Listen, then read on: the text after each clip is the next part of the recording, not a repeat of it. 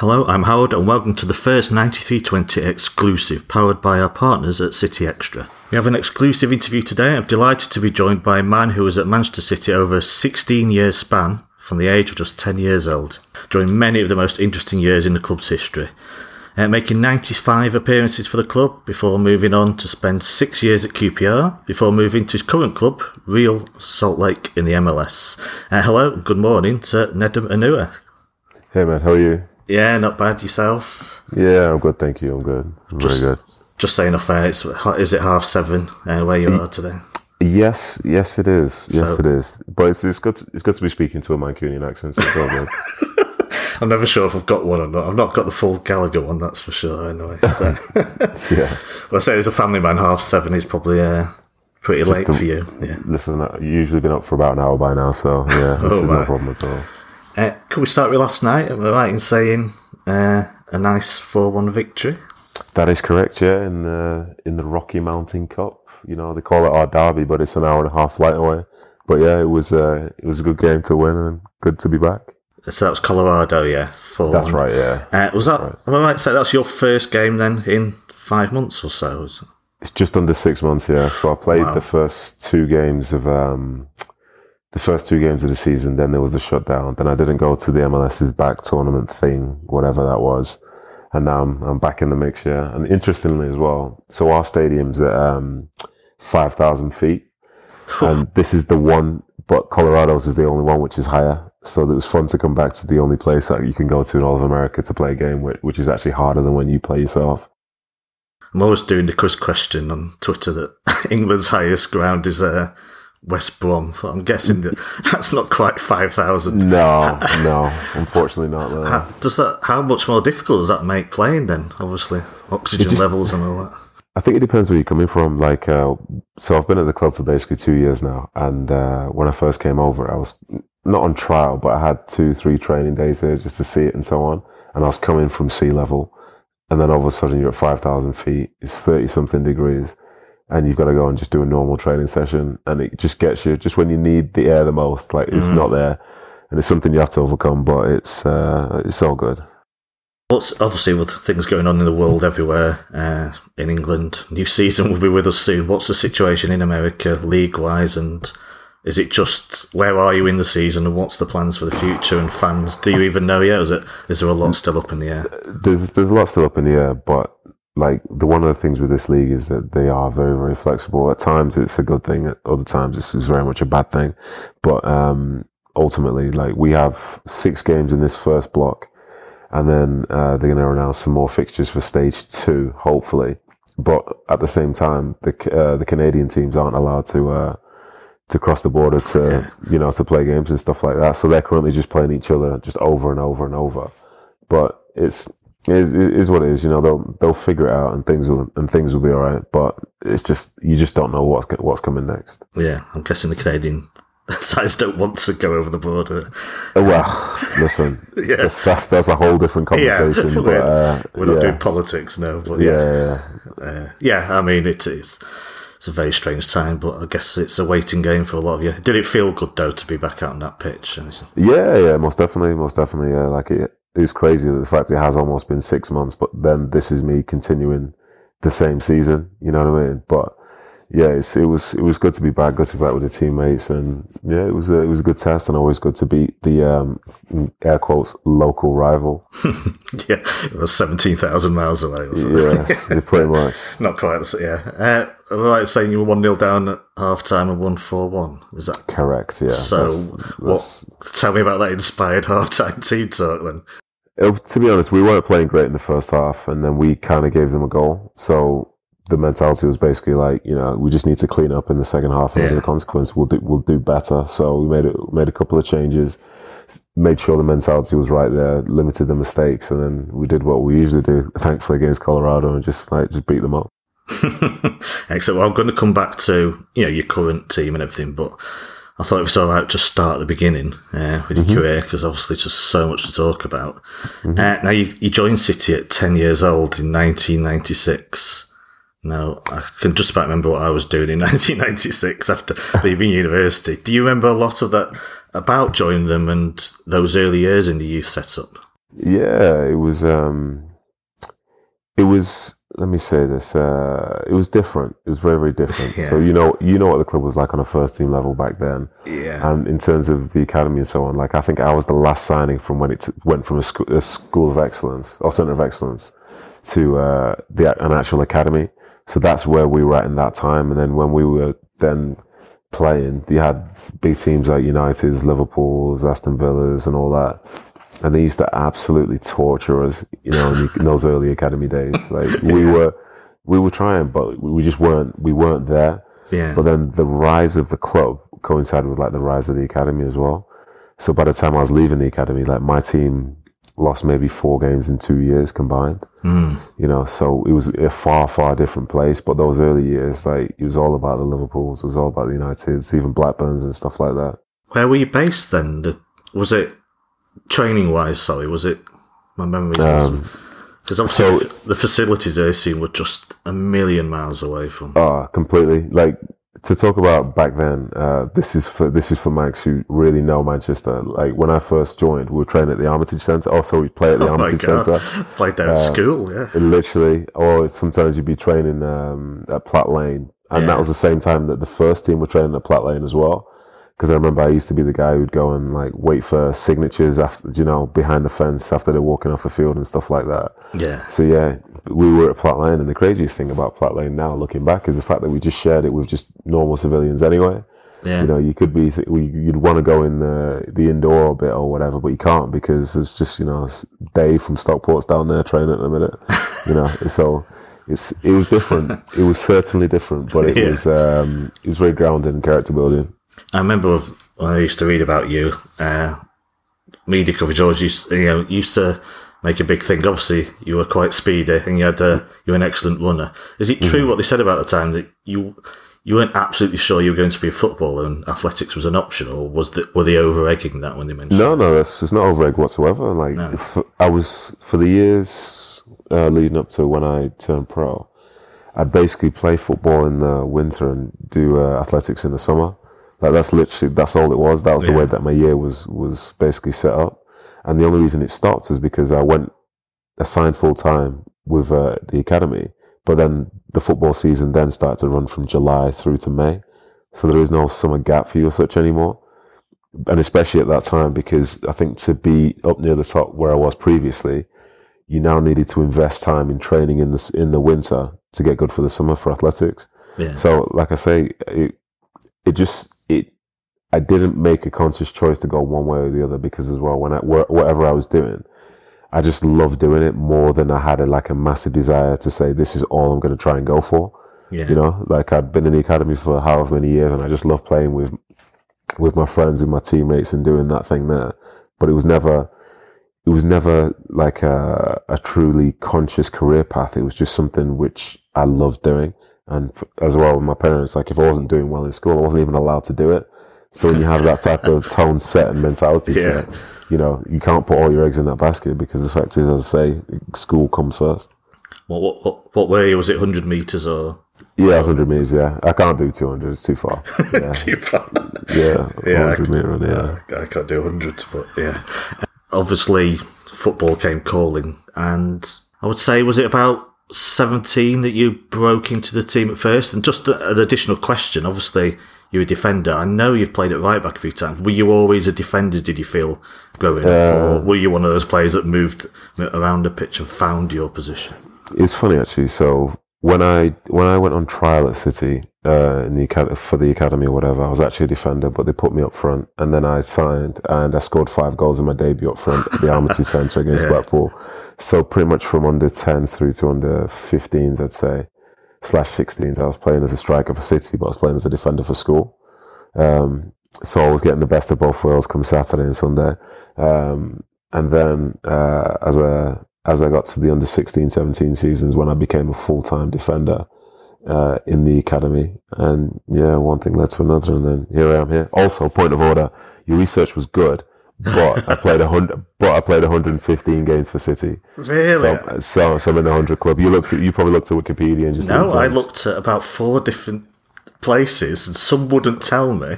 Yeah, And it was over 100. Yeah, it was over 100. I must apologise. Right, well, I need to end this. I'm too embarrassed now. Listen, you can't take those games away from me, my friend. Try as you might.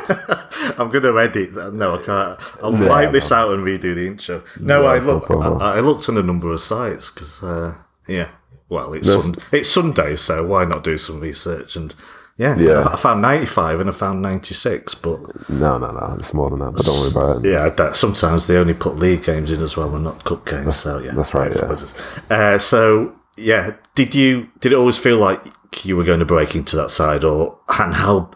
Obviously, right in saying you're a City fan as such. Yeah, that's right, yeah. So how did it feel to break into that side? So for me, it was great because...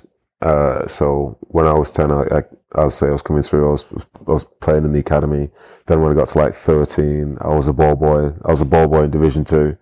You know what I mean? And then Division 1. So I saw that side of things at Main Road. And then, as I say, I was collecting autographs. I was getting programs from late 80s. Like I knew the ins and outs of the team from that perspective. So then, as I got older, and I was still doing well, and I was one of the best players in my academy team. I was always playing years up, and then all of a sudden it's like, well, come and train with the under-19s as an under-17. Come and train with the reserves, right? Come and train with the first team in pre-season. They did extra bodies, and being over there and seeing some of those people who I'd been like, watching for however many years was like an incredible. It was an incredible feeling, and. Like, as I say, I remember my very first game. I think it was Arsenal in the. My first start was Arsenal in the League Cup. Yeah, and that was just an insane feeling. I still remember to this day the feeling of just standing on the field and just looking around.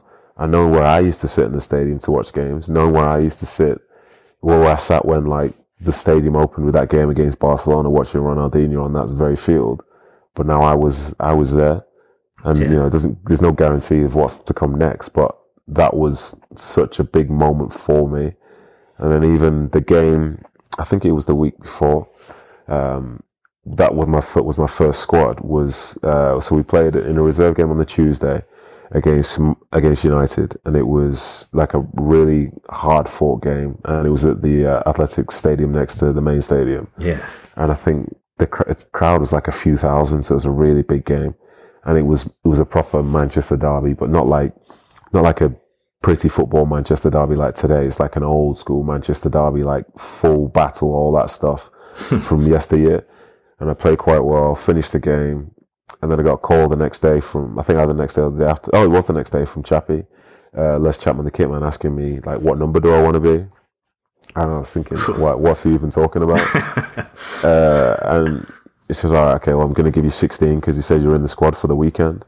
And that weekend was when we played Chelsea. This is 2004, where Nicolas Anelka scored a penalty, and that penalty he scored helped us win 1-0, I believe, and that was Chelsea's only loss for the season. Yeah, which is nuts.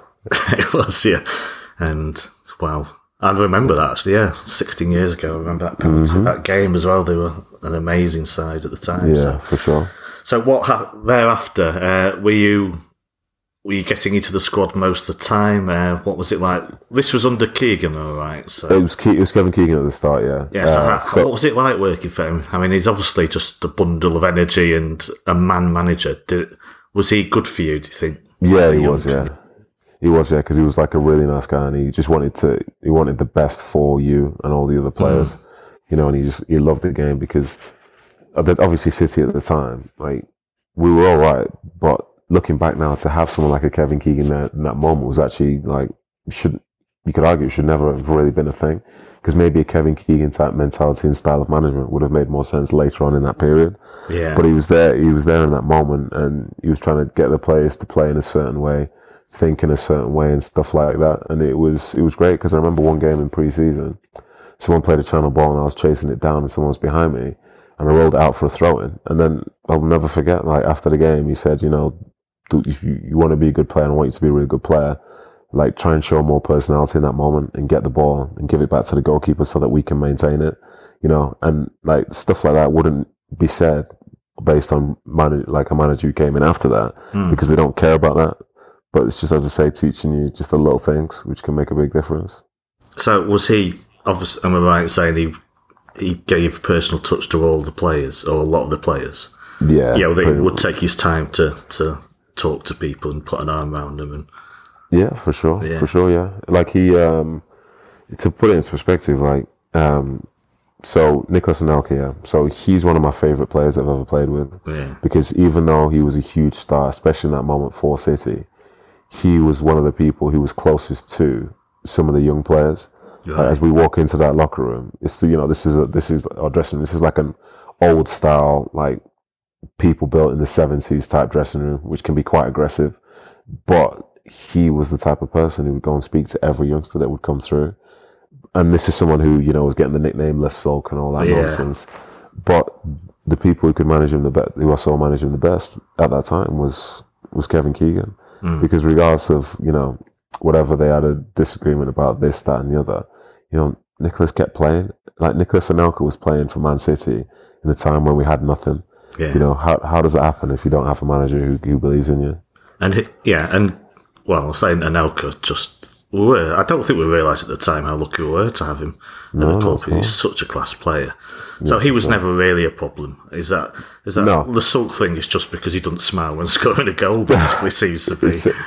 Essentially, but that's the whole debate about perception and so on. But I think if you were to go around to all the places that he's played at and ask players who he's played with about what they thought of him, there'd be very few, if any at all, who would have a critical word to say about him, about him and his personality.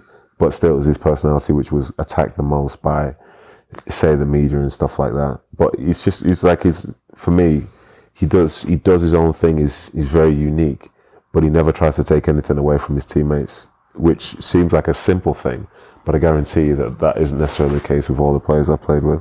Yeah. I might say Kevin Keegan actually played you at right back for quite a few games. Yeah, did you? It was a lot, yeah. Was that something you felt comfortable about, or was it just as normal to you as playing in the middle? It's a very different position, but he wanted to do it so that I'd get better on the ball, but then also he wanted to try and get me in the team. And, I appreciate him doing that in that moment. And for me, that first year when I came in, I was so fortunate because to my left of me, I had Richard Dunn and Sylvain Destin, and in front of me, I had Sean Wright-Phillips, who are having the best season of his career. So in terms of an integration, to play in that position as well, I was learning on the job, but I had such a great setup around me that it was easy to succeed, if you know what I mean. Because you were always covered, and the job in terms of going forward, all you had to do in that year, 2004, 2005, was literally just give it to Sean Wright and then just go and support him from behind. That's all it was. It's just so fortunate. I could spend about 8 hours asking about individual players, but you've just mentioned one. I mean, Sean Wright-Phillips, obviously a hero of mine, one of my favourite players. Mm-hmm. But another one, I think we're lucky, was Sylvain Destin as good? Was he as underrated as I think he is? It depends who. I don't think he got an international cap for his country. It was bizarre. But was he as good as I think he was at that time as well? Yeah. So Sylvain was top. Like him and Richard Dunn. Without even batting an eyelid, I'd say those two as a combination are amongst the best of City centre backs that I've seen in the last 20, 30 years. No questions asked. Yeah. Literally no questions asked, because they were just so tough. Again, they were great teammates, and they were so reliable. Like Richard Dunn could have his shin hanging off on Friday, but he's going out and playing on Saturday, and he's having a great game as well. They're the players and partnerships who were underrated, but I guarantee nobody wanted to play against them, especially in those times there. But with Sylvain, he's similar to, I spoke to Gael Clichy recently, and I'm running through his accolades and so on and so forth, and saying, well, how is it you've only played maybe 10 games for France? And then he proceeds to say, well, there was Patrice Evra and there was Eric Abidal. And you're like, well, I guess the French really have an abundance of riches in certain positions. And, as good as you are doesn't guarantee anything, because, as I say, they have so much depth. Yeah. Now, obviously, it wasn't going to last with Kevin Keegan, perhaps over money, maybe the Robbie Fowler signing, who knows what's going on behind the scenes. Did you know at the time that, there was trouble, so to speak, off the pitch? And nah, I did not have a clue. So many things in that. I'm sure other people kind of knew what was going on, but I was new to the team. I was a part of the dressing room, but I wasn't the dressing room. So in terms of stuff that was going on, I wasn't exactly going to be there for the big meetings or big discussions or talking points, because I was still the same guy who was going to college on a Wednesday afternoon. You know what I mean? So it was just stuff like that. It came out of the blue, and then the news coverage is very different now compared to what it was then. So it wasn't like 24-hour breaking news, this is what's going on, blah, blah, blah. Like all that stuff was just about beginning, but it doesn't carry the same weight as it does right now. So yeah, it wasn't, I didn't have a clue what's going on really. Talking about things that are different, I was reading the Stephen Ireland piece. Was it Stephen Ireland? I know on The Athletic. Yeah. About you as a youngster having your books burnt, your college books burnt. Yeah. Was it like a very machismo place still in the dressing room then, or have things changed in that respect? Because I know the stories you've heard about initiations and all sorts and how young players are treated. Was it a bit unsettling or unsavoury, or was it just, did you accept it, this was how it was when youngsters coming through? Well, I think you accept it, and to be honest, I think some people have been brainwashed to the fact that they think that back then was the best time. Yeah. But they only think that because now, like, the change is so big that these days most of the power in the dressing room now exists with the younger players. Right. Whereas from back then it was an older players game. Like the average age in most clubs was always higher. Like if you're a youngster, you'd speak when you're spoken to. Yeah. Whereas now they just talk all the time and just talk about things which just don't, like me as a 33, 34-year-old now, some of the conversations I hear in a dressing room, like it just couldn't be any less me. Like, what are we gonna do? We're gonna go for a nap in the afternoon. But as a guy with 3 kids, it's like it's almost illegal to go for a nap when you have 3 kids. You know what I mean? Unless you just want to get a divorce. So, but they're like 10 of them saying the same thing. Yeah. Whereas from back in the day, like you had more significant adults in there. So yeah, it was definitely different. The initiations for some people, they weren't great, but then for those guys, I think it's pretty much all they knew, because say if they're someone who's born in the 70s, like they're coming through in the early 90s, being hazed by people who were born in the 60s, so you can imagine how that would have gone. But thankfully, the world is in a far better place. And then to be fair, even now as well, like looking back, when Arsene Wenger first went to Arsenal, was when you start to see like a change in the footballing culture. People say, don't drink, maybe don't do this, maybe don't do that.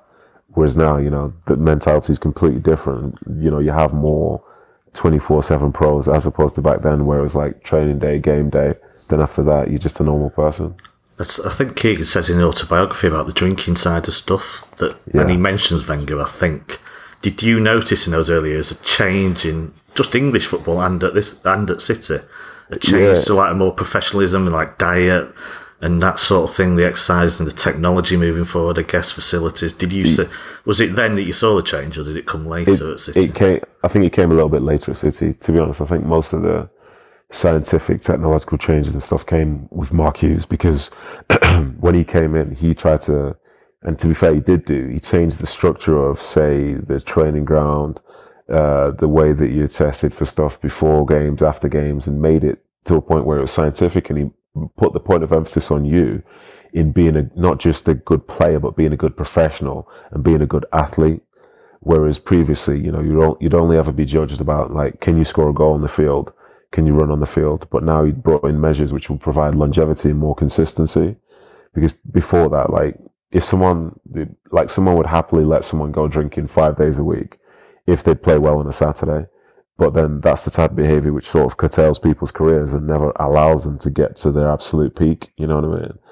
So yeah, all that stuff started to change around the Mark Hughes type of time. Right. So Kevin Keegan goes. Were you, obviously he'd helped you make your breakthrough? Were you devastated at the time that he left the club? I just, like, honestly, as a young guy, it was just new to me. Like, it's the first time I've seen a coach leave that I've been involved in. You know what I mean? Like, I don't even know how to react. just taking things on a day-to-day basis. But the guy who came in, who was Stuart Pearce, was already on the coaching staff anyway. Yeah. So, although there was a change, it was still quite familiar. So with Kevin leaving, like I appreciated the fact that he gave me the opportunity, and I thought he was a great guy, and still do. But there's just I knew no different. Like you just carry on going.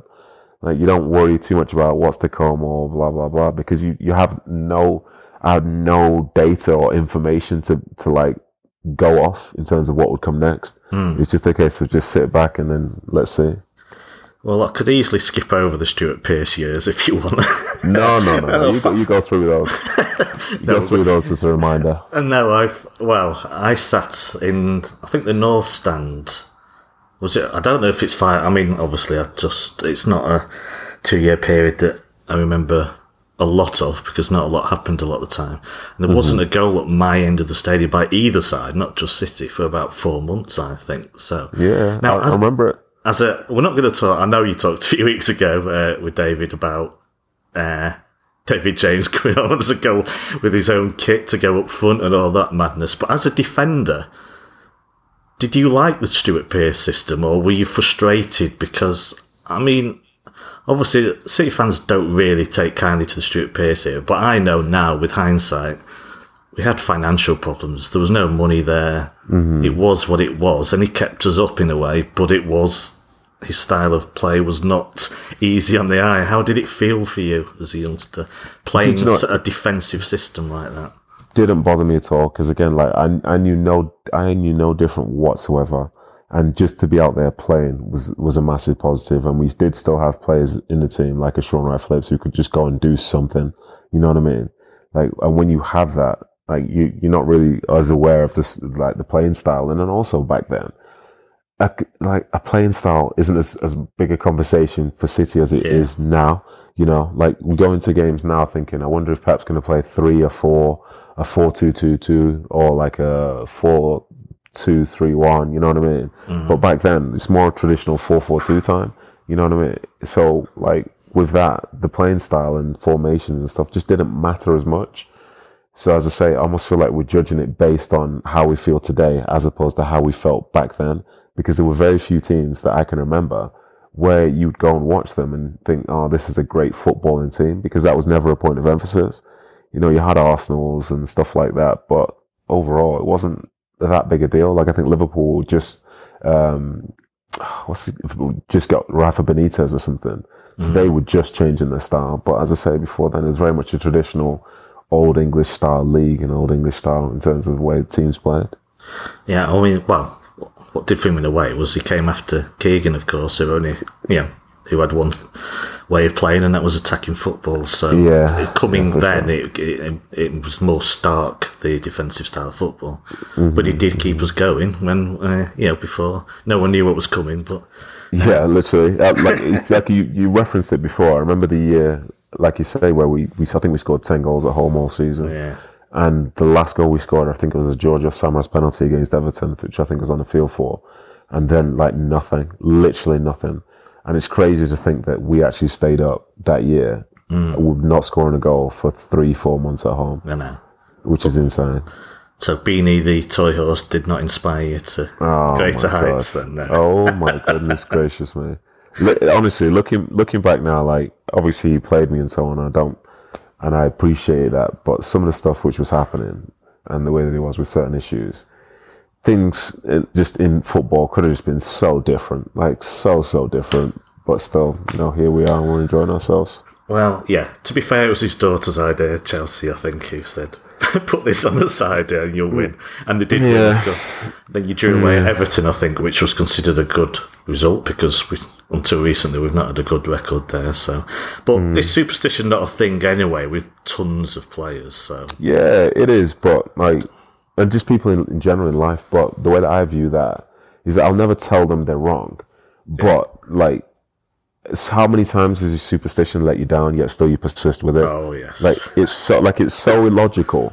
I'm seeing people pulling up their socks a certain way, tying their boots a certain way. Then we'll go out, get hammered, and then come the next game, they're doing the same thing again. And I'm like, all right, that's fair enough. If this is what you want to do, then do it. Like, I won't judge you for it. but just on the surface, you look like a very crazy person. Yeah, well, I go through the same turnstile every time before a Oh, match. So. my goodness It's me. rubbish. It's rubbish.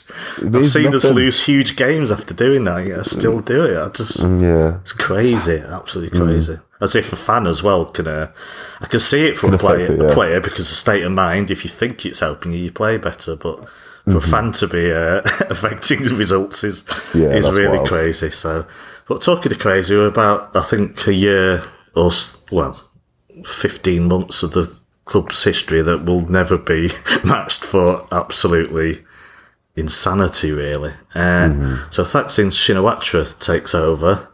We all have a free curry in Albert Square, which is nice of him, and he sang Blue Moon, I think, from the town hall balcony, which is one of the more bizarre evenings.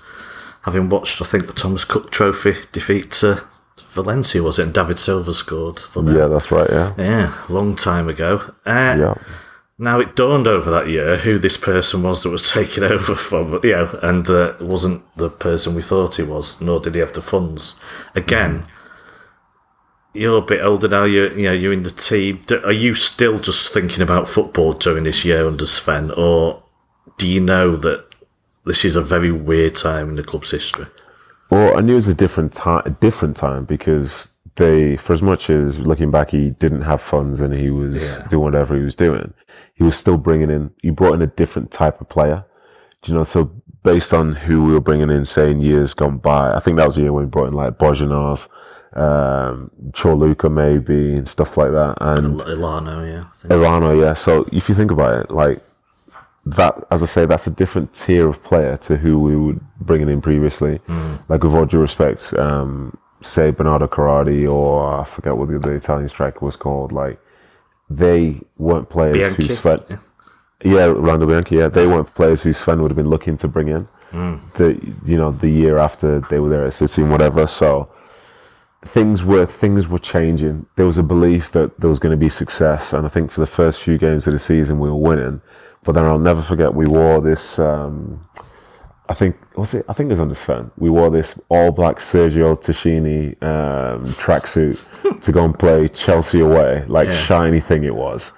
And people saying, "Oh, City, they stepped up. They've got Sven. They're doing well." I think we got absolutely battered in that game, maybe 6-0 or something. And then it was like, right, okay, we're back to being City now. But the belief before that, and this is from the outside as well, is like City, they're this new team. They've turned the corner. They're this, they're that, and no. So even we did have the change in player, but the mentality switch wasn't fully there. It was slightly there. Yeah. Yeah, season of two halves. I think they won the first three, won the derby. I thought Bozhanov was going to be a world star, but I think he did his cruciate, was it? Or ligaments or something? Yeah, literally like maybe 1 or 2 games in as well, which is a shame. Never really saw him again. So what was Sven-Göran Eriksson find a strange one? Well, not a strange person, but hard to judge him. He's like got this womanizer and calm, sophisticated air about him. Is he like that in the dressing room, or is he a completely different person? No, he's exactly like that. And one thing that players like about Sven is the fact that he is like a player's coach. Right. So he will obviously have his ideas in terms of tactics, and he's got his stories of where he's coached before, success stories, and so on and so forth. But everything that he tries to do is to try and get the workforce to be as motivated as possible going out to any game that they play in. And that's not necessarily the case for all managers. Like he would always try. Like we can debate as much as we want whether a manager should be stern, this, that, and the other, blah, blah, blah. But for any coach, if they're not, this isn't to say this is Sven, but if any coach is lacking in, say, a technical nous or something like that, all you have to do is motivate the players, and they'll run through a brick wall for you, even if they don't agree with the tactics, and you're more likely to find success that way than to have the best tactics in the world and have players who don't want to play for you. So Sven, like I say, he had his ideas. He wanted to play nice attacking football. He had Alano, had Giovanni, players like this who were really, really, special talents, and the workforce was motivated because he had their back. So like it was a lot of fun. And this guy who's such like the womanizer part of it. You think he was a big star over here. We went to Sweden for pre-season and we got to the training ground, and then it's like, oh, go get a drink of water. There's like a crate of water bottles, always Sven's face on them. You know what I mean? Like that's how big a deal he was in that space. Like literally crates of water with his own face on the bottles. You're drinking Sven, and it tasted so pure as well. But yeah, there we go. So, needless to say, you enjoyed playing under him, even if it was just for a year. Yeah, he was. Sven was a really good guy, and I think the players who we brought in that year, they were good people as well. And obviously, it didn't work out the way that we essentially wanted to. But that was the first time in my City career where the club was looking up instead of just like staying where they were and looking down. And you know, as I say, the season definitely fizzled out, but like at times it was as exciting as it has been, like beating United and stuff so early in the season. You know, those are big moments looking back at City's history now. Yeah. So you weren't on. Well, he was a facilitator in the end, Shinawatra, for what followed. Yeah, you weren't on the end of season tour to Thailand, were you? No, I was not. No, I was also just to separate myself from disasters. I wasn't in the squad for that game against Middlesbrough, last game of the season when it was like 8-1.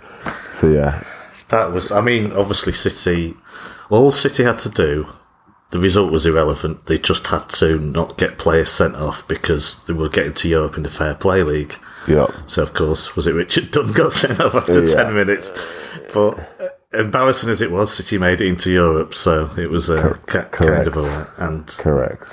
And like United's goal in the 5-1 in 89, I think... I was going to say City at least scored the best goal of the game with Awano, but they scored some classics, great goals as well. They did, So Sven's gone already, apparently after being serenaded by Thaksin on karaoke in Thailand, or just the weirdest of times, and it was probably just as well our chairman sold up as well. Now, everyone, of course, remembers the day that would follow at the end of that summer, but only because I found out about it 2 hours before it happened. I mean, imagine that in the current world of instant news. Did anyone at the club know what was... I mean, I've read up... I think I've done a blog about... the first blog on our site was about this, and I think it might have been Gary Cook met... Did he play West Ham early in the season? Is that... Anyway, he had a meeting in the boardroom early in the season with them, but no, there was no news came out. Did anyone in the squad know anything about what was happening? I reckon some people must have known, but... The majority of us did not know. Like, for me, I found out about it whilst I was watching Sky Sports News. Like, that's literally how it happened, and that's, something that's directly affecting me. But at times, I think as a player, unless you're someone that's really in with, say, the board or whatever, you're essentially just the same as a fan on the sideline. You catch the information as it comes out. Like, there could be a fan that could leak news, and then all of a sudden, that's news to me. Instead of the other way around where we have all the news and then it gets sent out to the press. Like, it's not, unfortunately, it's not about us, even though it is about us, which is kind of crazy. Yeah.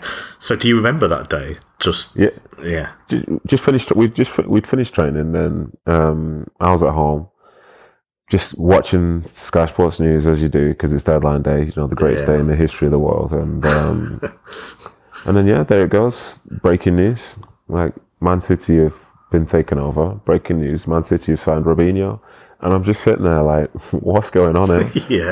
Like my phone's blowing up, and it's like an out-body experience, because usually like big news and stuff like that is reserved for other teams, but this is now like, I was watching Robinho on TV maybe the week before, and at this point I don't think there's any like, apart from the Chelsea Abramovich, there's no like massive money in the Premier League. Yeah. But all of a sudden people are saying City are now the richest club in the world.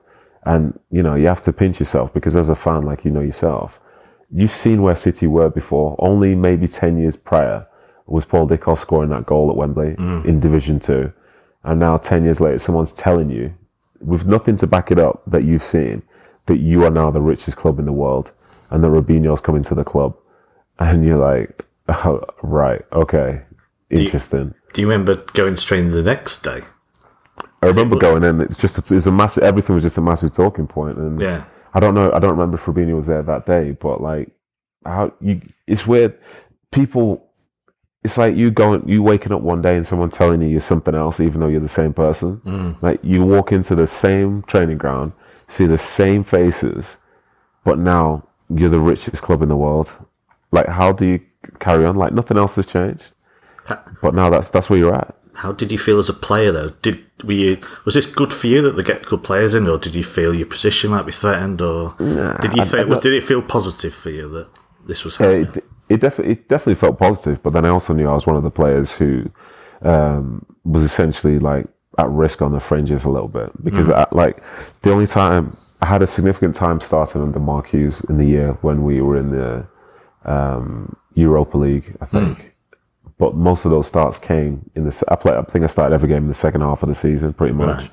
But I wasn't necessarily there in the first half of the season. So whenever people were coming in, like previously with Achor Luka or whatever, you can't help but say, well, they're bringing somebody in the position which I play. Yeah. So you have to wonder about it. And at the time, when City were taking over, it doesn't feel that much of a threat in that moment, just because the window closed. Like if if it happened at the start of the window, then you start hearing, oh, City have been linked with like buying the whole Barcelona team or something. You know what I mean? Like it'd be a weird one. But as a human being, you can't help but wonder about who's to bring in, who's going to come in. And then when you see it's in your position, you wonder about that as well, because are they bringing them in to be a backup? Well, why would they, when they spend the amount of money that they do spend on somebody?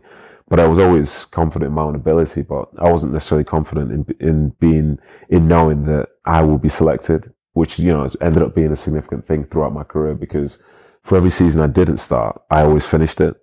You know, so they might have their doubts and whatever, but in the end, I always proved my worth, and, you know, I'd end up playing. Well, so do you feel that, you know, a lot during your City time, you weren't given the opportunities to get in the team?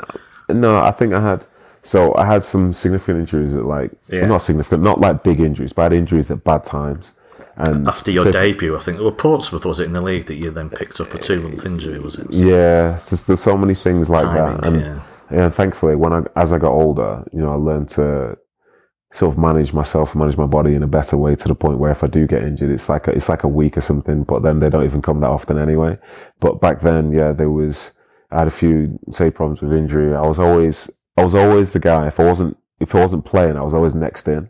Yeah. So I would never get sent out on loan or anything like that. I was never up for sale, like, because they just felt comfortable, because, you know, maybe because I came through the academy, like I'm an easy backup to somebody. But I'd say I'd always end up playing, which was good. But I wouldn't necessarily start every single game. And it is what it is. The game was different back then. And it was disappointing I didn't start more. But in the same breath, you know, I played over 100 games for the team which I supported as a child, so I can't really grumble about it too much. And I think except for one manager, I played for except for Mancini, I played for every other manager that was at Man City while I was there. So, you know, I had every confidence that I was good enough to be there. It's 96 appearances, actually, so I don't want to put you right there. Yeah, relax you. So you played for Mark Hughes twice then, is that right? He was at QPR. That's right, yeah. He was at QPR. What was he like? Was he one of your favourite managers, would you say? Was he? Yeah, he was good, because he brought in the elements of being a professional athlete, not just a footballer. Yeah. And it's stuff which, you know, will help longevity. Like I'm 33, turning 34 soon, and I feel great, you know, and that's based on the fact that, say, from when he came into charge at City, like he was teaching players about the stuff just on a day-to-day basis to give them the best opportunity to be able to perform. Whether it's, you know, how you do a cool down, when you do a cool down, what type of foods you should be eating, what training week should look like. Like there was more science going into what it was to be a professional in that moment. And like I say, like I enjoyed it. Like again, at the start of the season, he wasn't playing me week in, week out, but I finished playing and he had every trust in me. And this was the time when, you know, we were playing UEFA Cup, 2 legs against Hamburg, quarterfinals of the UEFA Cup, all that stuff. Like I was being selected for those big games, and I felt a significant part of it. I don't know if it was, I think that year maybe I was up for one of the top 3 or 4 for like Player of the Year or something like that. You know, so that was probably, you could argue that was probably my best year at City. So that under him, you know, I just felt I was great and I was improving. It's fair to say he don't have the best reputation with City fans. Maybe, I don't know, maybe it's just because once the takeover, we expect the best in the world. But the fact is, we were leaking goals at the time. The leaking goals, a lot of high scoring games, and a lot of draws. Saw him lose his job. Perhaps the owners were always looking to get rid of him anyway, because new owners obviously want their own guy. Yeah. Was it hard? Is he hard done by to be viewed that way by City fans? Or I think potentially, but everyone's entitled to their own opinion. But I think when he lost his job, I was surprised because I think we maybe just won a game. Yeah. But like, I think one thing I saw across the years from being at City and being at QPR as well, when I had Jimmy Floyd Hasselbank as manager, like I think if people subconscious, I think if someone played for a rival and is now managing the team, then they're immediately one step back. Like I think they just don't get warmed to in the same way another person would. Yeah. Like you say, for example, you could really warm to overall to like a Sven as a person, even though results-wise they might not have been as good as a Mark Hughes. But you ask yourself, like, why is that? You could say, oh, maybe it's a personality, whatever. But then, like, there were more wins and better wins with Mark Hughes with a better team. You get what I mean? But then also, like, when he was brought in, the club was in a different place, and then as soon as the money arrived, he's now in a situation where, like, everyone's talking about players, but they're also talking about managers, and did they have a long-term plan for him to stay? It appeared that they didn't. And I think he worked hard at this club, and I give him credit for what he did at City and what he did at QPR, because as I say, he changed the infrastructure within the club. Like from the way the gym was set up to the fact that training pitches had to be better, everything had to be better. He upped the overall standard at the football club. Right. And the players who maybe didn't like him and this, that, and the other, because he let them down, lied to them, saying maybe like a Joe Hart or like even with Micah and stuff like that. But the fact is, as I say, from an infrastructure standpoint, he was a significant change in terms of what City was beforehand. And before I move on, what was it like having Fabinho about the place? And another player who was obviously Brazilian stereotype, lazy. It all comes out. All that stuff. Is that all rubbish, basically? I mean, no, it's not true. It's not true, but it's more about your perspective towards it, because he came from a different culture, and that Brazilian culture is one whereby you just enjoy the game and play the game. Like and he was there at the time when Mark Hughes was there, and everything was structured. Every morning you'd be doing urine tests to check your hydration. You were doing like a little finger prick blood test thing to see your recovery level and stuff like this. But that is like the person who's into that is like the antithesis of what he is as a person. So it wouldn't work. Like he just wanted to get out on the field and play. But now on a day-to-day basis, the demands were, you have to do this, you have to do that, you have to get in the ice bath, you have to do this. And it wasn't something that suited his personality. But I promise you, as soon as you touched that field, he was outrageous. And especially, there were certain times in training, these were the tiers. So if Alano and Robinho were on the same team, I guarantee you that team's going to win. Like, I guarantee it. But then also, around that time, someone else who looked just as good in training was a Daniel Sturridge.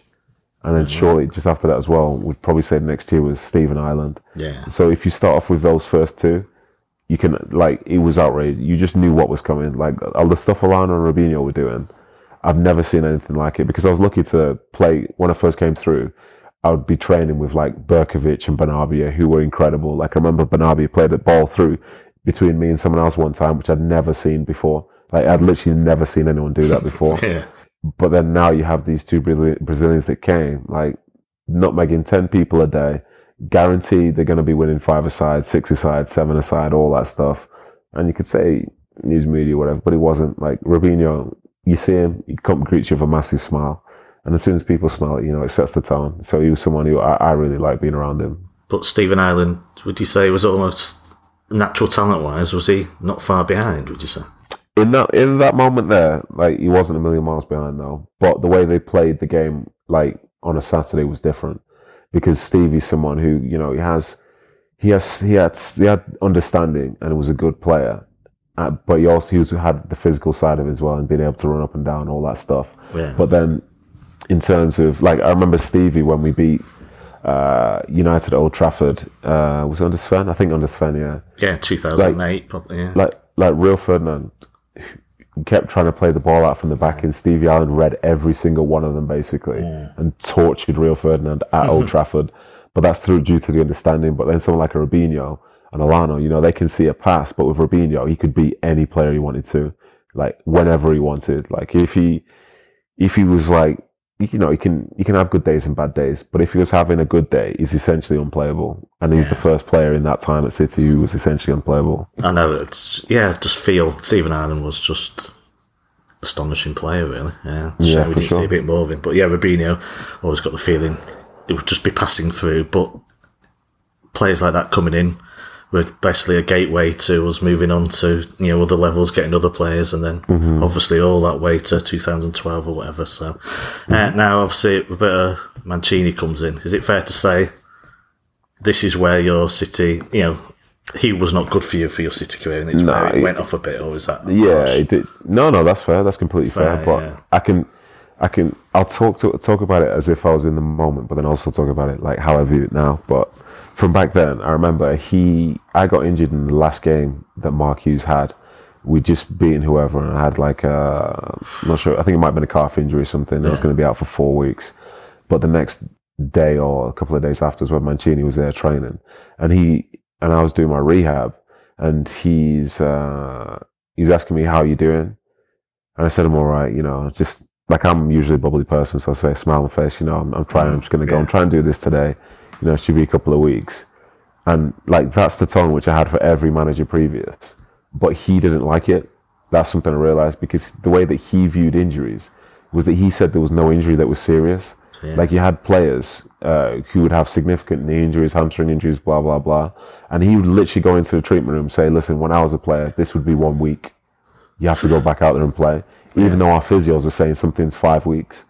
So I think he got a level of distrust. He didn't like me from that moment, because he thought I was just messing around, because this injury was 4 to 6 weeks, and I was being told with the calf injury, it's going to be at least 6 weeks. There's no coming back early, because if it goes wrong, it then ends up being like an 8-week injury. Yeah. So like, I was listening to the medical staff, and I tried saying that to him, and he just wasn't having me from that moment, like straight off the bat. But that's in hindsight, knowing that. And then we went into training. And then that's when there was the rise of Dedrick Boyata, because he didn't want to play me as such. So whereas I'd been playing previously, now Dedrick had been promoted from the reserves. And at the time for the reserves, I don't even think he was a starter for the reserves. So he got promoted, and then he was then being put to right back, a position which he hadn't played before. And that's the position which I'd been playing. So, you know, things definitely were changing. I remember struggling mentally, because the team hadn't changed, but all of a sudden I wasn't part of it. Like, and I didn't know why. That was the thing with him. Like, unless he loved you, like he really loved one or two players, unless he loved you, you could never get closure from him, because he'd never give you a straight answer. Yeah. So there's never anything that you could work on to try and win back his trust, because once he made his mind up, that was that. And as I say, you'd never know why. Like, little things with him, like this disclaimer here. The way that he got the team to win the Premier League in 2012 is something that should be noted heavily for a success story. Yeah. Like, incredible. But then also, I would speak on behalf of a lot of the players in that team there and say that they didn't like him as a person. Yeah. But they played in a style. Like, he's unequivocally a good coach, because the style that he had in his head about how he wanted the team to play is exactly how the team played on a week-to-week basis. And it was through, like, insane repetition. Like, we're talking doing team shape and build-outs every single day for his whole, like, first year at the club. Yeah. Like, without fail, which is different. It's so different. But it was like, as a player, you knew you had to stand here, and you had to pass it here, or here. Yeah. And there were no other options. He basically took away the sense of freedom from you. But his tactics, as I say, were his tactics, and the players played up to exactly how he wanted. So you can't necessarily fault him for that. But I just feel with the talent that he had, if he was a better man manager, I think he gets more out of the players. And I think they don't just win the league in 2012 in the last minute. I think they win the league by a good few points. But like I say, there's more credit to me. I think it just happened to have the in terms of City, the right type of players who just completely listened and bought into something, even though they were essentially unhappy at certain points. They just carried on with it, you know, which is massive credit to them. But yeah, for me personally, things changed. Like, that first season, that first 6 months when he came in, like, it was weird. I was getting some funny treatment. Like, there was even a point, I don't know if you remember this, but we were 4-0 up away to Burnley in the league, and at half time. Yeah, it was chucking it down, I think. Yeah. I thought it was going to get called off this game because it was very typical City, yeah. And like, it was at half time, and then just before half time, they put a cross into the box, and like, I think they had a shot which went wide.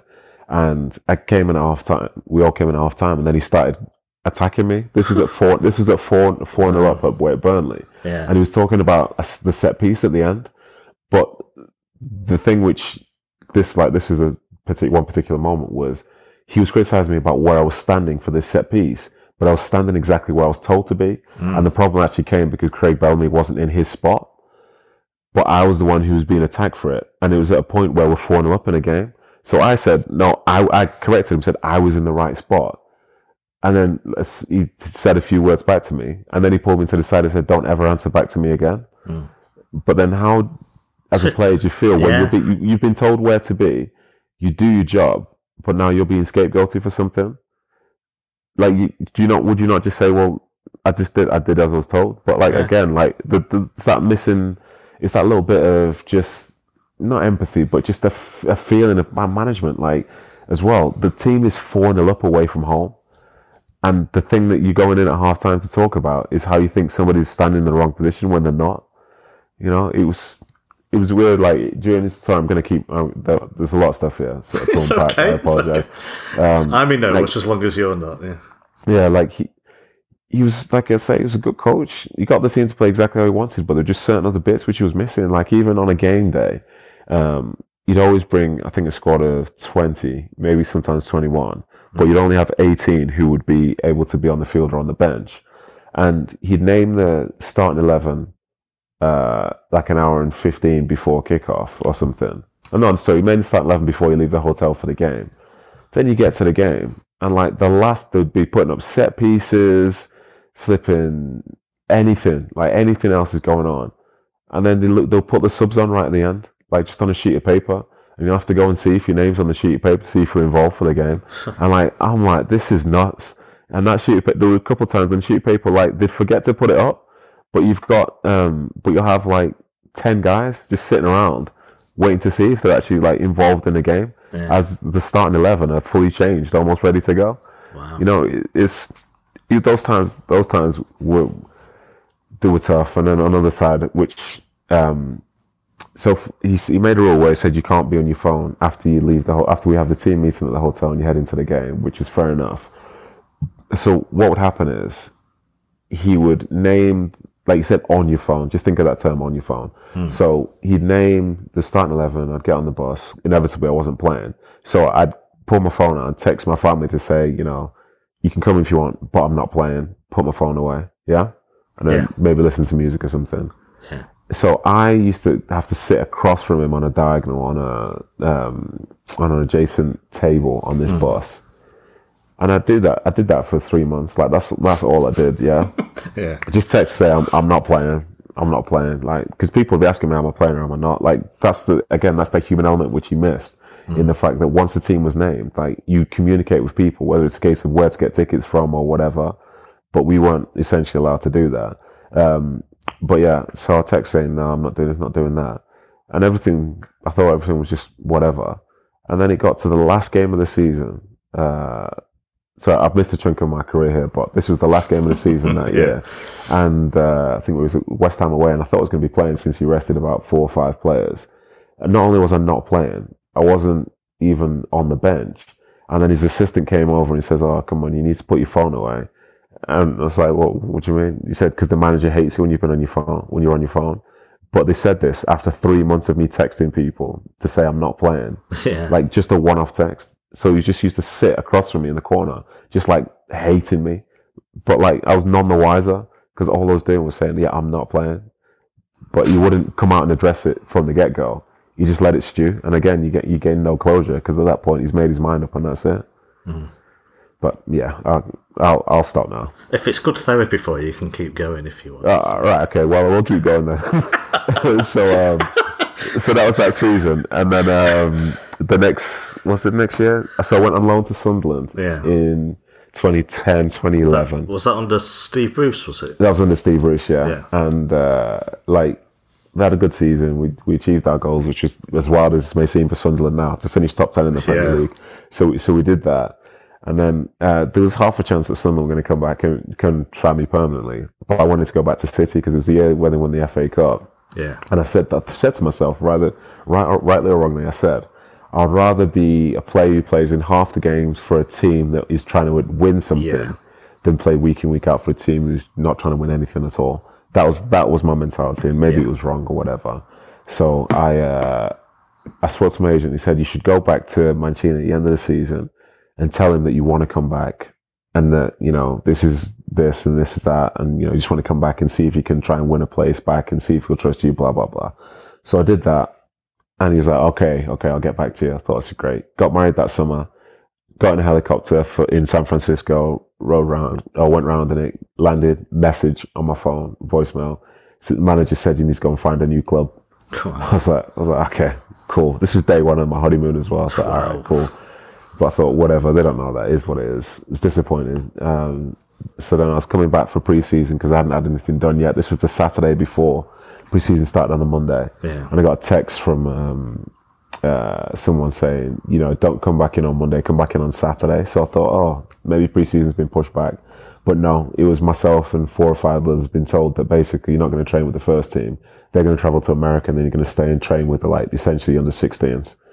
So yeah, that was the next 6 months of my career doing that. Not even 6 months. Did the pre-season, playing against Staley Bridge, Altrincham, teams like that, while they were in the US playing Inter Milan's, all that palaver. And then the transfer window closed, and on the next day, or that next week, was the first Champions League game for the club. And somehow I'm in the squad. And I'm like, what is going on here? But the only reason I was because I think it was a homegrown quota that you needed for a game, yeah. And I thought, is this literally what my career is going to be now? Just being part of a quota. But yeah. Did you think he punished you then for not making that move permanent to Sunderland? Is that sort of person that would just say?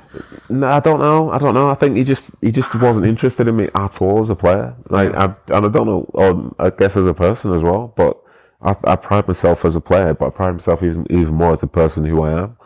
But he just didn't. He never got me. Everyone else in the club got me, and it was cool because I'm not a controversial character, and I'm the type who would give. I take nothing away from anybody's mood ever. Even if I'm in the worst mood, I will never make your mood worse. I either make it better or keep it the same. But this guy, I remember a couple of times, or one time in particular, we're warming up, and as we're warming up, I'm laughing and joking with Micah, and he pulls us both to the side. Pulled Micah to the side and said, listen, we don't laugh in the warm-up anymore, and put an arm around it and said, this isn't how we do things. You weren't allowed to laugh in training. But interesting, like I say, he pulled Micah to the side. He just shouted at me and pulled Micah and spoke to him about it. Wow. Try stopping him laughing. Well, exactly. But that's the place that it was in that moment. You were literally not allowed to laugh in a warm-up, and I thought, wow, this is wild. Look, but he just didn't care for me at all. Roberto Mancini will always have a special place in City's fans' hearts because he was the one that changed, we think he obviously knocked Ferguson off his perch, won us the first rightly so, trophies, and a good coach. But, I'm not one, I might be in a minority, I'm not one to blow smoke up his arse because I know about that last season. I feel a bit for him that after winning the league, he didn't get he wanted to make some big signings and we didn't get them, and he was arguing. But it was the architect of his own downfall at City, and I can't believe at the time, and that cup defeat against Wigan was one of the worst days as a City fan, and that weekend knowing he was going. And the club were to blame as well, but he kind of dug his own grave in that last season. The club is fighting with everyone.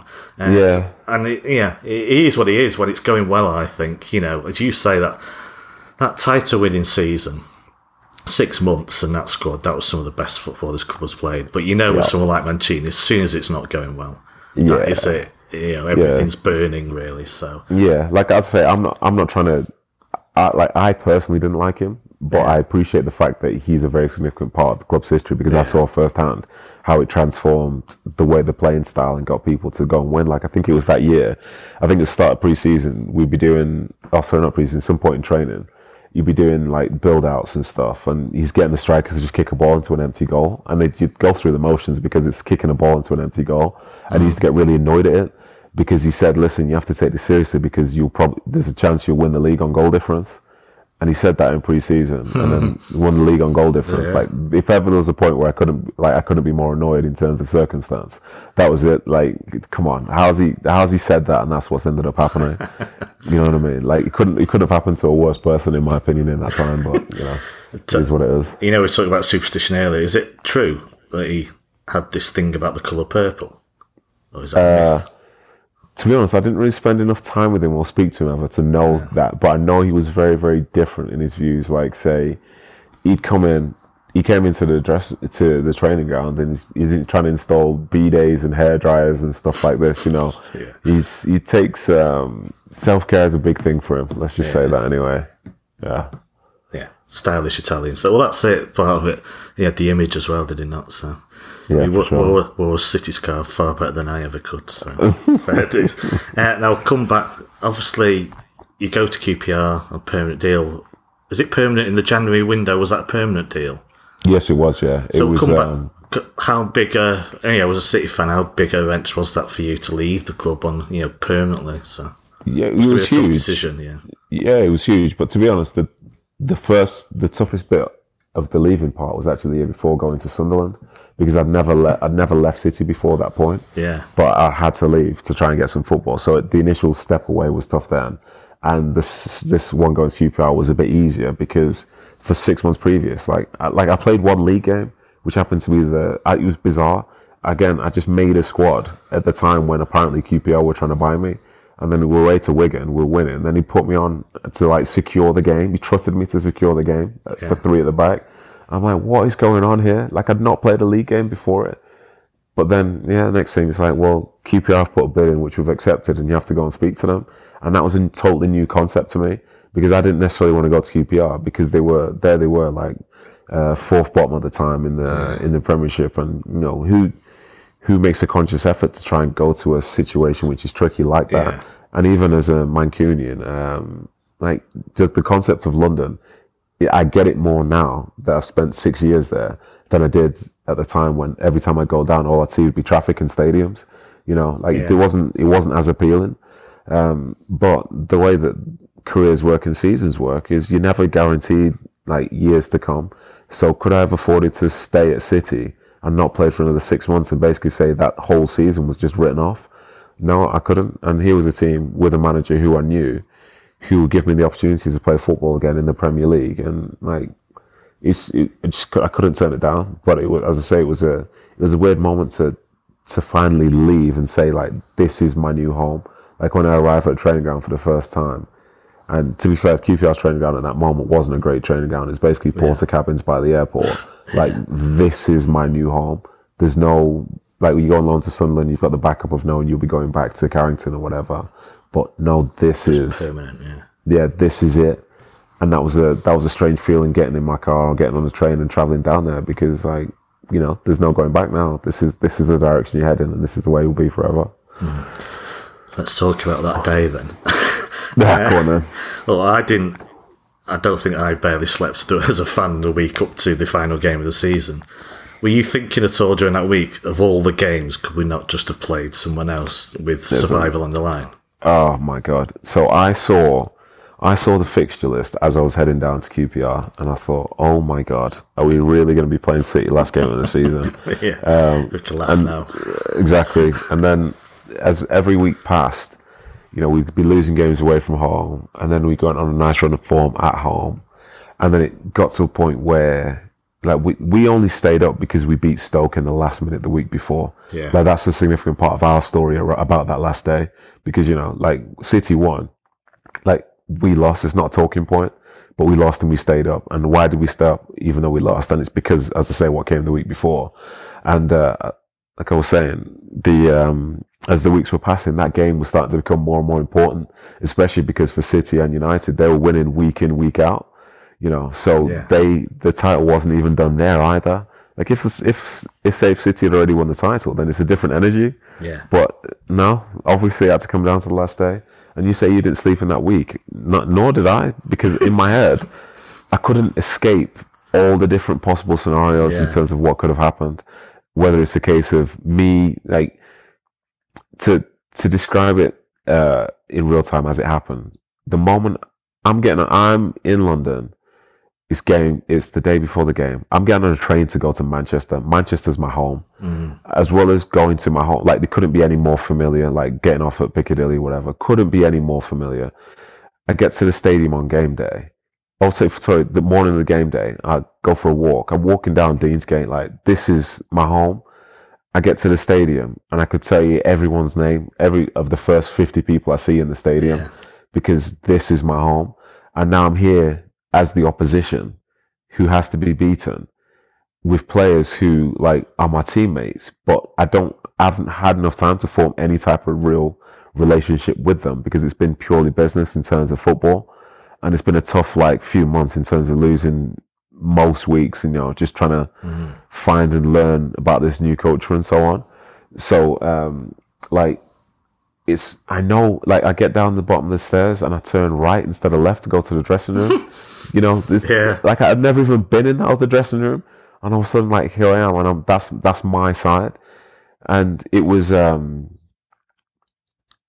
very, very weird. It's very surreal, because I'd literally only been at QPR 3 months, but I'd been at City for the previous 16 years, so there was a sense of familiarity with one side as opposed to the other.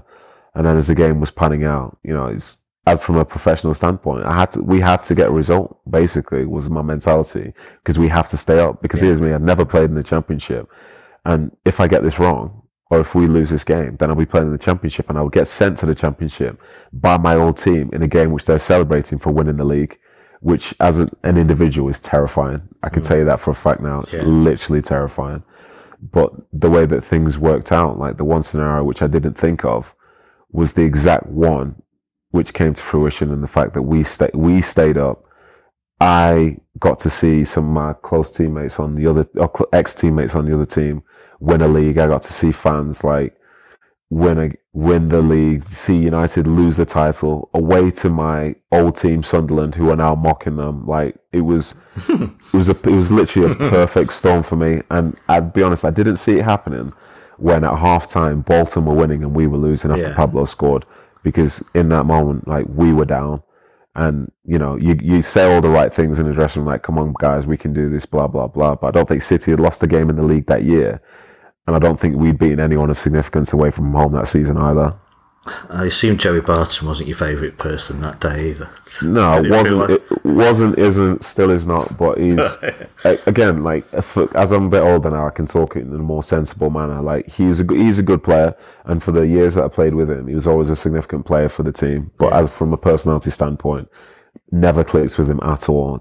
Completely disagree with some of the things that he'd say. Completely disagree with a lot of things that he did. But he was a good player, and I just felt like in that moment, in that particular game, I just thought, what is he doing? Because, as I say, he's a big part of that team, and that's what he's going to do in what essentially was going to be potentially our biggest game of the season. Yeah, and that's just so disappointing.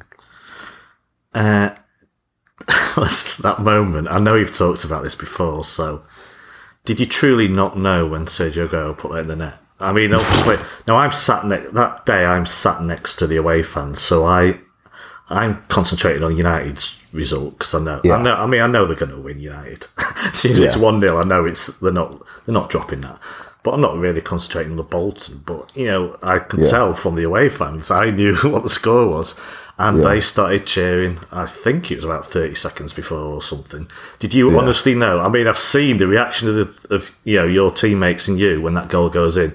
Did you honestly think at that moment you'd been relegated? Yeah, listen. As soon as that goal went in, like, my insides just fell out. Basically, I was like, "Oh my god!" Because as well, I thought I was to blame for the goal, because I gave a throw away. I had a throw up in the right wing. And I asked Jay Bothroyd to go down the line. So I threw it down the line, but he never went. So that was the start of the attack. Wow. So as I was, like, as a player, sometimes, like, football isn't the way that it's perceived on TV or spoken about. Like, if someone slips and someone scores, there's something else that probably happened before that's a bigger deal than the slip itself. But they'll criticize for the slip. But so as a player, I knew I was the reason that it was a turnover. further up the field. Like if Jay Bothroyd literally went down the line and I threw it to him, City probably don't score that goal and they're not champions. But that triggered the attack, came forward, and I couldn't affect it from that point because it never came to my side again. Yeah. But lo and behold, like the goal was scored, and literally for like 15 seconds, I was like, "Oh my god!" Because everybody in the stadium screaming because they know how big a goal that is for them, and it's like, but we're going down. But then I looked up, saw our bench, and they were celebrating. Then I looked over at our fans. That's weird. Yeah, I know. Then I looked over at our fans; they were celebrating. So then, in that moment, it went from being that was the lowest point in my career to that point. Yeah, and then it was met by the highest point in my career because we stayed up. Same emotions as the fans. Yeah. And then to be honest, if there was 10 more minutes to go in the game, I guarantee you someone could have just rolled the ball in the centre circle and both teams would have just been having a chat for 10 minutes in the middle of the field because it was done. I finished celebrating and I knew you'd stayed up, but I thought, hang on, the game's not over yet. This is City. And when I saw, that was one of the greatest moments in my life, when I saw that your team were not interested in going after that ball, that is when everything, just the relief just flooded through me, because I thought, no, everyone's happy here and that's how it ends. And yeah, literally. It was a truly, truly incredible moment. Like, obviously for both teams, but I just felt for me in particular, based on the fact that I'd been at City 3 months earlier, and I'd been at City for the 16 years prior, and like now to come back as the opposition, but then to manage to find a way to get past that moment, and then even little things like these are the little petty things. So the season's finished. So I can just go to my house in Manchester, which is 15 minutes away from the stadium. Whereas for the other guys, they've got like a 2-3 hour train journey to try and get back to their houses before they can actually fully say the season's done. But like for me, it's like, I said to like my wife at the time and friends, come, just meet me in the car park. Let's go home. It's done. So you stayed over, yeah. So I stayed over. I still got my house there now. Like, no, I mean that night you didn't go, but you didn't have to go back to London. No, it was done. Literally, as soon as the final whistle was done, it was done. You're out of there. It was a sunny day in Manchester. Yeah, and the season was finished. And also, like, I don't know if you've read up about any of this, but for days after the game, I actually didn't know who scored the goal for City. Really? No, I didn't know that. Wow. Didn't have a clue. Like there was so much going on and so much stress and whatever. Yeah. Did not have a clue who scored the goal. Didn't watch any highlights of it because I never watch games back, especially ones where I've had that like level of stress. And yeah, I just happened to put Sky Sports News on like a few days later and it said, "Oh, let's have another look at Aguero's goal." I was like, "Oh, Aguero." Did you not notice a man waving a topless man waving a shirt around that's his head? the thing. You say that, but you only notice that if you're a player or a supporter for Man City. Yeah. Because otherwise, like, as I say, I thought to myself, like, we've just blown this here. And that was my bigger concern, as opposed to, as I say, who's wheeling off with their shirt off. It was an amazing day. And I'm wary of time, so unfortunately can't spend much time on QPR. But you spent 6 years at QPR. That's right, bit of a yo up and down, as QPR often are, of course, in recent history. What was it like there, your time? Was it just a lot of highs and lows and just going up and down like that? What's it like for a player? Is it frustrating, or would you rather be up and down like that, or just be a mid-table Premier League team who just does nothing? I think you'd have to take being a mid-table Premier League team, to be honest, because one of the things about being that sort of yo-yo concept is like, if you like, it was a short-term yo-yo situation because we struggled for a couple of years in the Premier League quite badly. Like when you go down to the Championship, it's a completely different style of football, completely different mentality. Like in the Premiership, if you don't win in 3 games, like, it's big news and you'll read about it everywhere. But you could have there was a team who didn't win in like 16, 17 games in the Championship.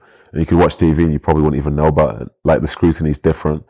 As I said, the player mentality is different. The style of games is different. Like, you could have maybe 10 teams who play exactly the same way. So whether you're playing Saturday and it's just the same game, it kind of repeats itself. And, it's no problem as such, but you don't have those same moments where, say, you can go from like an Arsenal 1 week in an incredible stadium, then playing a particular style of football, to then going to another place with a different style of football again, different setup. Like, it's just, at times it's just deja vu, but you do it 46 times.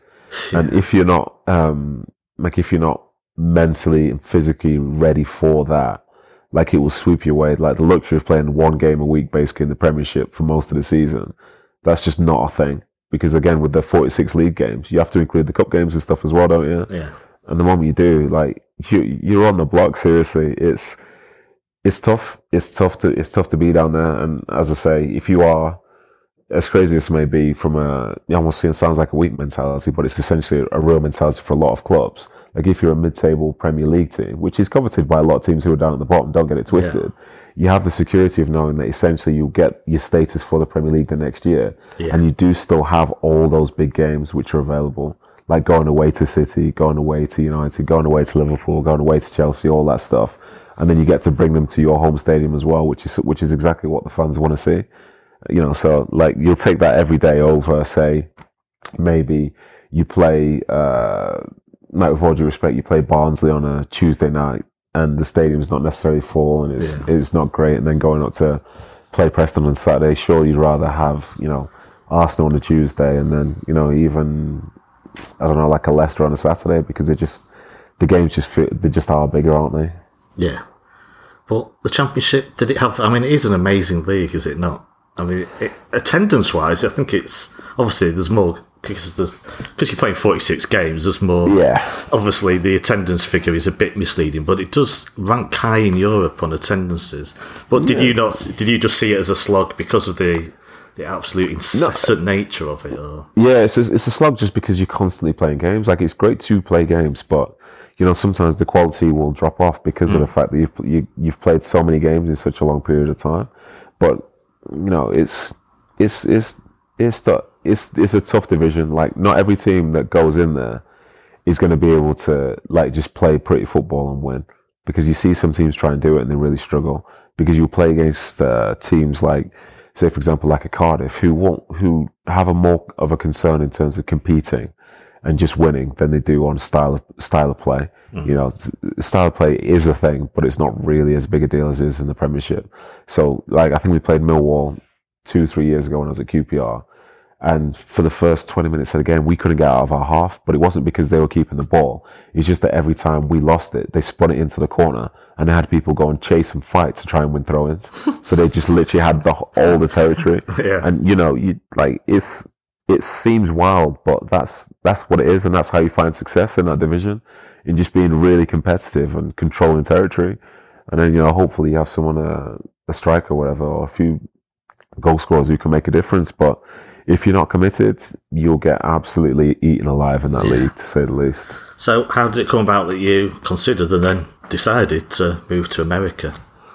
So my contract was coming up at QPR, and I just won Player of the Year by the players, which was like a nice thing for me. And I could have, I was undecided about whether to stay or not, but then they didn't really offer me a contract which was worth staying for, because they basically, I think they were trying to give me like almost, the first offer was like a pay-as-you-play deal, which was weird considering I was the captain and I'd just played every game for the past 3 years essentially.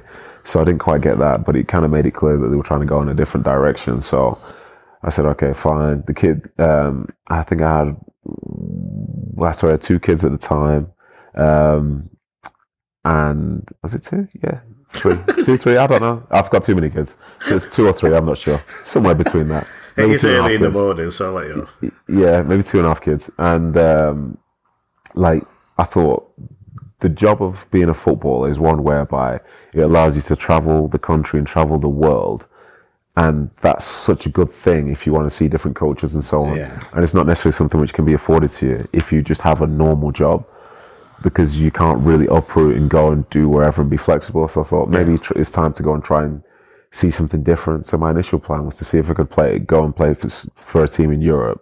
But that wasn't working out, because I think at the time the mentality was sort of like, if you're going to bring in a player over from Britain, you bring them when they're young. And being 29, 30, I think at the time, it wasn't something that was going to fly. 31, I think I was. So then someone said, well, have you thought about going to the USA? And I was like, yeah, let's look into it. So I looked into it and I got excited by it. Got a few references from people who were over there about what it was like. And yeah, the opportunity came to come to RSL, and it was a good contract in terms of time because it was 2.5 years. Yeah. Which is, it's going to come up to an end at this point now, which puts me in a good spot. And I had better financial offers to stay in the UK. Yeah. But I just wanted to just try and experience something different, experience it with my family, and I was lucky enough to be able to do so. And has it been everything? Is it what you expected, or has it surprised you in any way? Or? Oh, it surprised me endlessly because the way that they play, not necessarily the way they play the game on the field, but the player mentality and the league mentality is completely different because the players are all owned by the league as opposed to the clubs. Yeah. So they have a lot of power and they exert a lot of power over the players. Like if they said, like the same reason we went to that MLS is back tournament in Orlando, like that would never in a million years happen in the Premier League, Championship or wherever because, clubs just wouldn't be interested. But here the league suggested it and the players, they have to consider everything because for them, the bottom line is if they say no, the league can threaten a lockout and as a consequence, the players don't get paid, and when that's the setup, like it's tough. And even like yesterday, we played in Colorado and we traveled on the day and then traveled straight back after the game. And for most people in the league, that's the first time they've done that for an away game in their whole time. Whereas in the UK and elsewhere, like it's just perfectly normal. The league is just very, very different in the way that it's run. But it's overall it's good fun. But I just wish the players realised that they are the product and not like the commissioner who's getting 5 million a year, but then a third of the league on less than 100,000 a year. Wow. Yeah. Do you think it's going to grow in the future? I mean, it's one of those questions that's been asked for decades. Yeah, I think it will grow, but it's just about how it grows. Like they can add certain things and whatever, and try and grow the product. But the fact is, when it comes down to it, football in America is like maybe the 5th, 6th most important sport. Yeah. It's not a sport where like in the UK or around the world, you don't need money. All you need is a ball. It's not like that. Yeah. It's literally the case of like, if you're a good athlete in America, they'll push you towards American football, baseball, athletics and basketball. Like that's where they'll lead you. Like no questions asked. Yeah. Whereas in the UK, like, if you're a good athlete, they're immediately trying to push you down the lines of football. Like no questions asked, just straight in there. And the sport essentially here is bigger for women than it is for men. Yeah. Like they see football as being like a middle class women's sport, as opposed to a salt the earth. Like this is what the people play type sport. So you can't really change that audience. And so as a consequence, they rely on stars coming over to try and bring the audience in. Mm-hmm. But again, like there's some teams in the league right now who are younger than my children. So, if you don't make it about the clubs and you just rely on the stars, then the audiences will come and go. But if you make it about the clubs won't go anywhere. So as a consequence, like the thing's different. Like people in 5 years' time, I will still be watching El Clasico, even though Messi isn't in it and Ronaldo isn't in it, because that's Real Madrid and Barcelona. But here, unless this big name person is playing or whatever, people won't necessarily watch it because there's not the appetite for it. The other sports are just infinitely bigger. Right, I don't want to raise your blood pressure, but I'm going to name a player now. Zlatan Ibrahimovic. Yes, sir. What happened in that match? He was just. Was he just being Zlatan Ibrahimovic? Yeah, he was. He was. That, yeah. He was, but it's just the way that it started. I think it was in the first half. I forget. Actually, in fact, it might have just been the second half. And I just went and I was trying to get a ball in front of him, and he just grabbed me around the neck and threw me to the floor. So I'm sitting on the floor with my hands up, looking at him like, "What are you doing?" And then he starts telling me to get up and starts criticizing me for going to the floor. But like, I didn't just land on the floor. You dragged me to the floor by my neck. Yeah. You know what I mean? So then he started running his gums. So I started giving him some back. And to be fair, like I don't think he's used to that in the MLS because they're kind of like, when they see a star, they get a little bit weird with it. But I started giving some back, and then in the game we were battling, and I was chirping, he was chirping, which is like, drawing at each other is like a pretty standard part of just football. Normally, is how I see it. Like, so I've played with so many players with like a proper slick tongue or whatever, but over here it's not as big a thing. But we did that. Then he scored the goal and he did that celebration in my face, which I didn't know he was actually doing because I wasn't looking at him. But if I knew he did that on the field, then I think I probably would have had a different outcome to it, and I wouldn't have been as calm. Like, people were commending my calmness, and I was like, cheers, yeah. Because, as I say, if I would have seen it, I'm not having that, not for a second. But all that happened, and then he tried to come into the dressing room literally like 2 minutes after the game was finished, and trying to say, "Have you calmed down, big man?" I was like, this guy's literally trying to mug me off, and he mugged me off in front of my teammates. But the difference between, say, America and the UK or wherever is the fact that he was able to just walk into the dressing room. Yeah. Like, no, that doesn't happen, especially when this was like multi-figure as well. And based on the stuff which happened on the field, after the game, one of my own teammates was trying to take a picture with him, literally trying to take a picture with him. And I'm thinking, this is like some alternate reality, this. So he came in, and as I say, I thought he tried to mug me off by saying, "Have you calmed down yet, big man?" So I said, "Nah, you can do one," essentially. And then, I hope those were your precise words. No, they were worse than that, to be honest. They were a lot worse than that. But like, when I get angry, the bank in me comes out. So you can imagine what I was saying. So yeah, I was giving him quite a lot back, but rightly so, because there's no reason for him to be there. And then it turned into a bit of a thing on social media where people like his hive were after me. Like, there was a split. There were people saying, "Oh, good on you from speaking up to him," which is fair enough, because like, he's just a human being. He's on the same field as me. He breathes the same air as me. He's kicking the same ball. But then his hive, they're like, "Who even are you? Don't mess with Zlatan. Don't mess with Zlatan." I'm thinking, shut up, seriously. Like, it's so funny, man. People get so defensive about their stars, especially people who like, especially when it's someone like that, who just constantly runs their gums, if you know what I mean. Wow. Just look at Bernardo Silva putting a video of his boat holiday on Twitter, and the Liverpool fans replying. It's like, good God, this is the world we live in now. So. Oh, no, it's silly. It's so silly. Right, I have to wrap up in a bit. So I won't finish on Pep, but just very quickly, do you know do you have any future plans? Do you know what you want to do in the past, or are you just happy to concentrate on playing for now? Well, I'm just playing for now, but I know that my contract's up at the end of the season, so when that time comes, I'll review things. Like, if I stop, I'll be happy to stop. If I carry on, Management? What it is. Management? No, absolutely not. No, none of that stuff. None of that stuff at all. No, I want to just go and just enjoy living a normal life for a bit. I think whenever I stop, because certain things we take for granted, like just on a Saturday not having a game, or like when I from the moment my eldest daughter started going to school, and I wasn't playing at the time, like, a weekend was incredible. It's like, literally, like, you felt like I'd worked hard for the weekend. Like, she'd been to school, we'd been taking her in Monday through Friday, and then on Saturday, let's just have a lie-in.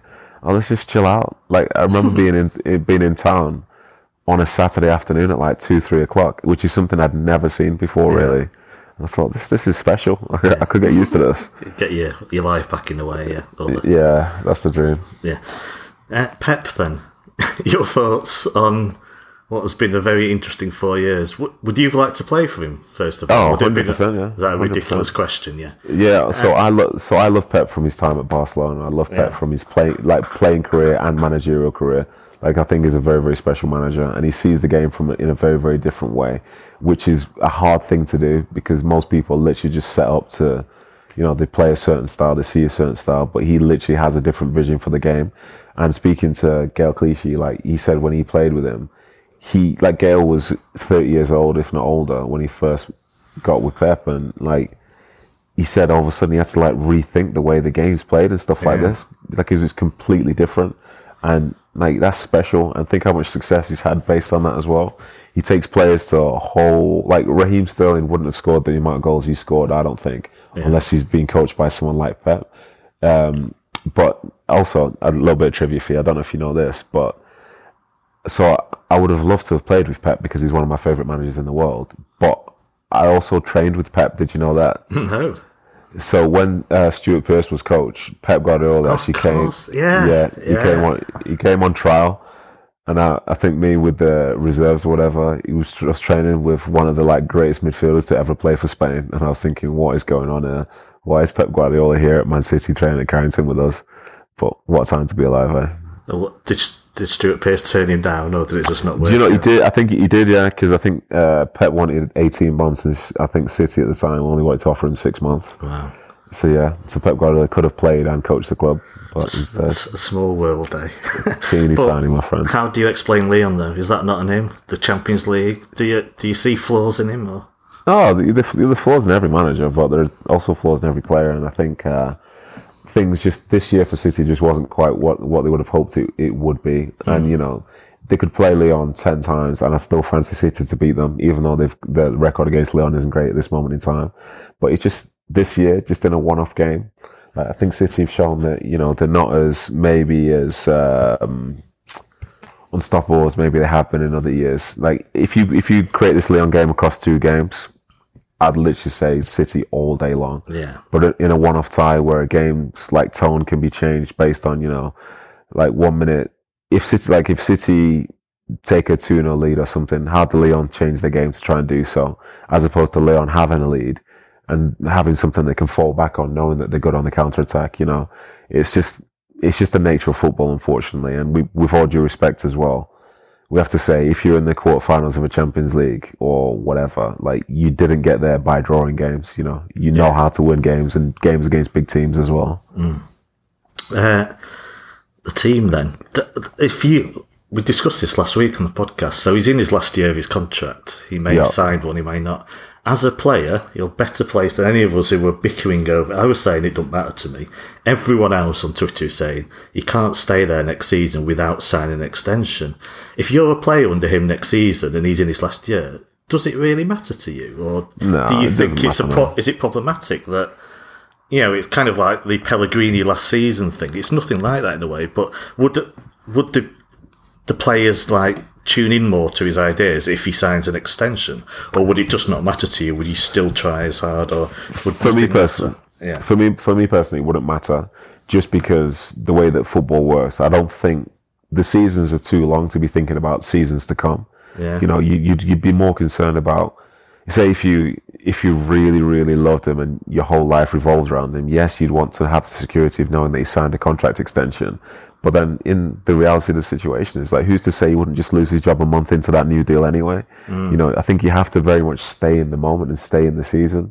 And if he's guaranteed another year, like, this is just make the most of that year, because as players and as coaching staff and as a club in general, this year that's just been now, overall will be seen as a disappointment. So just focus on trying to rectify that, as opposed to thinking like, but who's going to be in charge next year or the year after? You know, that stuff overall doesn't matter. You have to very much stay in the moment, and it's just game to game, you know. The team itself then, after that season, what do you think it needs to be back at the top? Have we done some of it already? I think we've done some already. Yeah. For me, I think from the tone was kind of set when they lost to Norwich earlier in the season, because I think it showed that teams can score goals against them. Like, it's not like the City ended up having maybe the second or third best defensive record in the league. Yeah. But as I know this as a player, in the same way when we were at City and we were very much underdogs going to Old Trafford and places like that, if the team that we're playing against had a couple of players missing or whatever, it encouraged you. In the same way that when United were killing everyone, like, people were going to Old Trafford hoping not to lose by many. But then when you see that United had a few flaws, like, except for this year, you look back to the previous 2-3 years, and no one fears going to Old Trafford anymore. And that's because of a change in mentality, not from Manchester United, but by the opposition in terms of how they view them. And I think as the season progressed, based on results like that Norwich game, people had more belief that when they were playing against City, that they'd have a way and have the chance to beat them. And it ended up being to that level where, you know, City could dominate the ball and whatever, but the other team knew that, you know, sometimes all you have to do is just take a chance, just take a chance. They might give you a chance, and this, that, and the other. And I think, unfortunately, that's the way that things worked out. But as soon as you find, say, maybe a back line for City or a starting lineup for City where the same way that, say, last year, I think it was, strikers were scared to run at Virgil van Dijk, even though he's just a human being with 2 legs and 2 feet, you know what I mean? Yeah. Like, when you have that type of war around you, people play differently. People won't try things, but I think people were kind of encouraged when they saw certain players playing for City in certain instances, because they just believed that they were they were plenty capable of beating them, which isn't what was there the year before. Would you like to defend with that high line? The Pep high line on the halfway line? Do you know, I think it depends who you're playing against, because how many teams actually have significant pace in behind. Yeah. But then to counter that, if you then had a team like, say, Liverpool, when they have Van Dijk and Gomez playing at the back, then you have two defenders who have pace as well. So as a consequence, you take the risk of playing higher, but you also have the benefit because your players can recover anyway. And the benefit is you win the ball higher up the field. And the higher up the field you can win the ball is the more goals you score, because your attackers are all essentially killers, aren't they? Yeah. So you're confident that next season we'll see the City of, say, two seasons ago? Well, I'm confident. I wouldn't say I'm confident that you definitely will, but I think there's going to be a big focus amongst the players and the staff to be better than this last year. And considering they finished second, being better than this last year means that, they're going to be closer to first at least. Right, final question then. I promise you, I'll let you get away. You've got your own podcast, I thought if you want to plug it, but the question linked to that is, who would be your dream guest on your podcast? Dream guest. Oh, that's a good question. So based on who I was as an academy player, like I used to really love Thierry Henry. Yeah. So I'm going to try and push for him because he's in the MLS. So I'm going to try and get that done. But in terms of just for listeners, based on who I've had on so far, one which I'm getting close to because he said he will do it, but he's literally responds to text slower than just like carrier pigeons deliver mail, is Vincent Kompany. Maybe Roberto Mancini's self was it? He's not allowed. Listen, yeah. So I think Vincent Kompany at some point will be coming on.